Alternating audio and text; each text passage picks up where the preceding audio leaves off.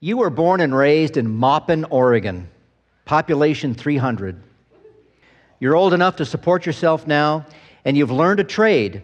So you take a job 90 miles south in the small, unincorporated town of Alfalfa, population 400, because all the jobs in Maupin are taken up. You're living pretty good in Alfalfa. There's plenty of work. The young women there, all three of them, are very nice. And they're faithful to the Lord. You meet one of them, fall in love, and promise to marry one another at some point in the future.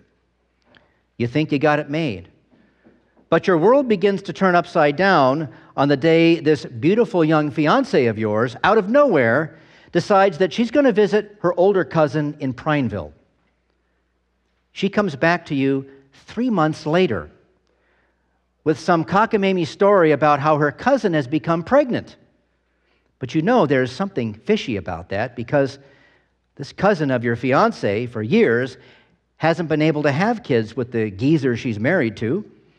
Either she's barren or he's impotent, so something is not right. Then your fiancé tells you she's pregnant, and you think for a moment, I don't remember doing the thing you do to have a kid. Did I have a little too much wine one evening and get carried away with myself? Have I just forgotten or blacked out? No, I would remember something. Your fiancé proceeds to tell you the story that before she left to visit her cousin, an angel of the Lord came to her and said she would give birth to the Savior promised from of old. You don't know what to make of this. You figure you'll sleep on it, but it's pretty clear the people of Maupin are upstanding and don't want anything to do with any monkey business before marriage. This could be a scandal in the town and ruin your fiancé's reputation. So you think in the morning, I'll just quietly let her go her own way, I'll go my own way, and we'll just forget any of this ever happened. But at that moment, the angel immediately comes to you too. He's real, and he tells you, don't worry about any of this. Marry the girl, and God will take care of the rest. So you do. But if there isn't enough going on in your life right now with puzzling pregnancies and angels that go bump in the night, the state of Oregon decides to have a census. And this isn't the kind of census, though, that where some guy shows up at your door and asks you, how many people live in your house? No. The state wants you to report to Maupin, where you were born.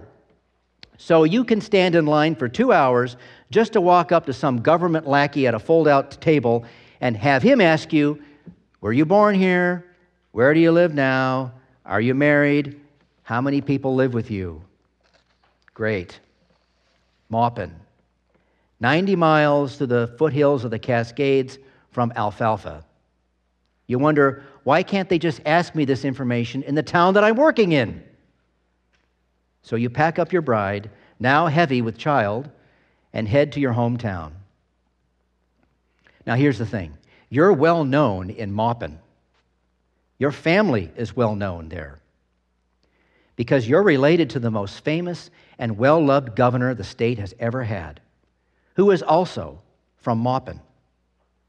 He's long since dead, but everyone knows you to be of the family of the governor, and they respect you for that. So you think you shouldn't have any problem finding a place to stay there. Besides, no one is going to turn away a pregnant woman in her time of need. The inhabitants of Maupin are an honorable people. When you stroll into the town, though, you begin to see the logistical problem with the way the state has decided to conduct its census. All these people, hundreds, thousands of them, must travel in all directions, crisscrossing the state to report to the town where they were born. Whosever brilliant idea it was to do it this way apparently didn't take into a consideration that there might be a shortage of guest rooms in people's homes, let alone the few inns there are in these small towns, if there even is one. Your wife's cousin and her geezer husband in Prineville would surely let you stay at their place, but they're too far away from Maupin. No one in the town is turning you away. Everyone knows you. They'll gladly take you in, especially since your loving young bride is about to pop at any moment.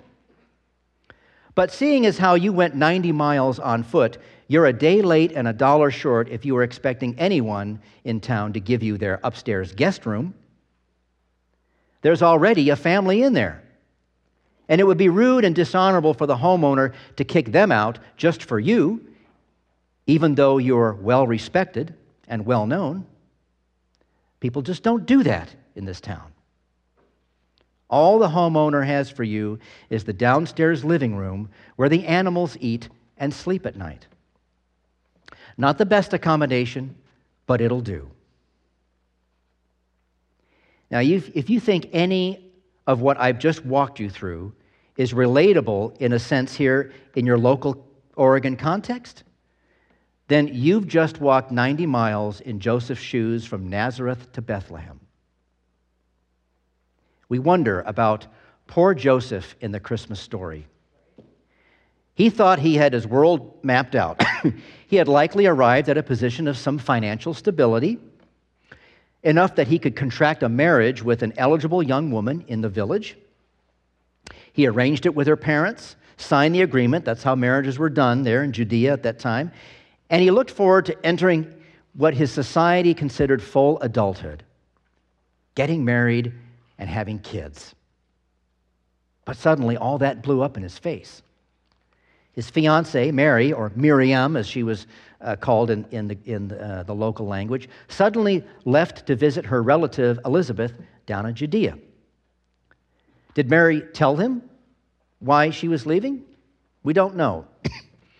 But Luke tells us that she was gone for 3 months. When she returned, she was 3 months pregnant. Now, Joseph knew he wasn't the father, so what on earth happened at Elizabeth's house? Did that old geezer Zechariah sleep with her? Probably not, because he couldn't even get his own wife pregnant. Was she taken advantage of on the road? I mean, what was Joseph, what could he have possibly been thinking? It must have been with his heart roiling with disappointment, perhaps, more than, and a heart that a little bit broken, you would think, that he laid down to sleep that night, that the angel came to talk to him. And that's why I'm having us consider him today among the disappointing sons of Israel that we've been exploring this Advent. Not that Joseph is a disappointment to his father or God, his heavenly Father. He's not. But think of the disappointment Joseph experienced when things started going south for him, or at least what appeared to be from his point of view. Joseph's trade as a maker of things of wood and stone probably left him exhausted at the end of each day. But could he have slept that night that he found out that Mary was pregnant? He had settled on letting Mary out of the contract without making a fuss. In a little village in conservative Galilee, exposing her adultery might have resulted in her being stoned to death. That certainly would have exposed her family to a shame and a scandal. That's still a problem in some parts of the world, even when it isn't here. You don't want anything like this to happen to you in Indonesia or the Middle East, parts of it anyway. That night, an angel appears to Joseph in a dream. The angel tells him that the child is a miracle baby of divine origin. He will be the Messiah, the promised one. Joseph obeys the angelic command and marries Miriam without claiming to be the father. He will raise her child as his own. Now, this gives Jesus important legal status in the ancient world. He was an heir of Joseph, a family member belonging to the house of David, the king of Israel. Jesus belonged somewhere. He wasn't just some child belonging to some family that was just anonymous. He's an heir of the king of Israel. And for people of that time, this was critically important. Because later on, when we get to Lent and Easter, we're going to hear the stories of how this scurrilous charge was levied against Jesus by his enemies that he was illegitimate, that he was nothing, basically, a sham, an imposter. And if you read the birth of Jesus from Matthew and Luke, they seem to immediately answer that charge at some level. You read right away that Jesus is the heir. He is in the lineage and family of David, king of Israel. And David is of the family of Abraham and Isaac and Jacob and Noah and Adam, going all the way back to the creation. Now look, you and I today are not questioning Jesus' legitimacy, right? His legal status. The thing about the Christmas story today is the fact that Joseph had a dream and he believed it. Martin Luther called that the greatest miracle of Christmas, that Mary and Joseph believed any of this. He said it was a greater miracle than the virgin birth and incarnation itself. Well, I don't know about that, but, Luther's trying to make a point, right? He's trying to get us to see that it's a miracle that Joseph believed the angel, that he didn't say, whoa, this is too freaky for me, I'm out of here, run away from this stuff. He believed it, and he followed through. He obeyed the angel, and so did Mary. But do we see our own faith and the faith of the church this way? Do we believe all this as Joseph did? Without the benefit of an angel coming to us at night in a dream? I do. We do, because we confess it in the creeds. Joseph traveled with Mary 90 miles on foot from Nazareth to Bethlehem, where Jesus was born in humble circumstances. They couldn't get the upstairs guest room in whoever's house, but they got the living room with the ox, the sheep, the goats. They didn't get a cradle to put the baby in, but there was a manger in there for the animals with some straw and some cloth bands to wrap the baby up in. The birth of a baby always comes with some hardship. The birth of Jesus comes with great blessings for us sinners.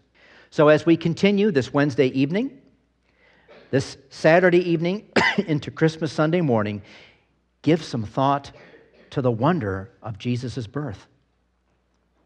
Pray for God to give you a humble and pure heart. Welcome the Christ into your living room with your family, your guests, and animals if you have them. Your mighty Savior and Lord has mercy on you and lifts you up by grace alone. So let's pray.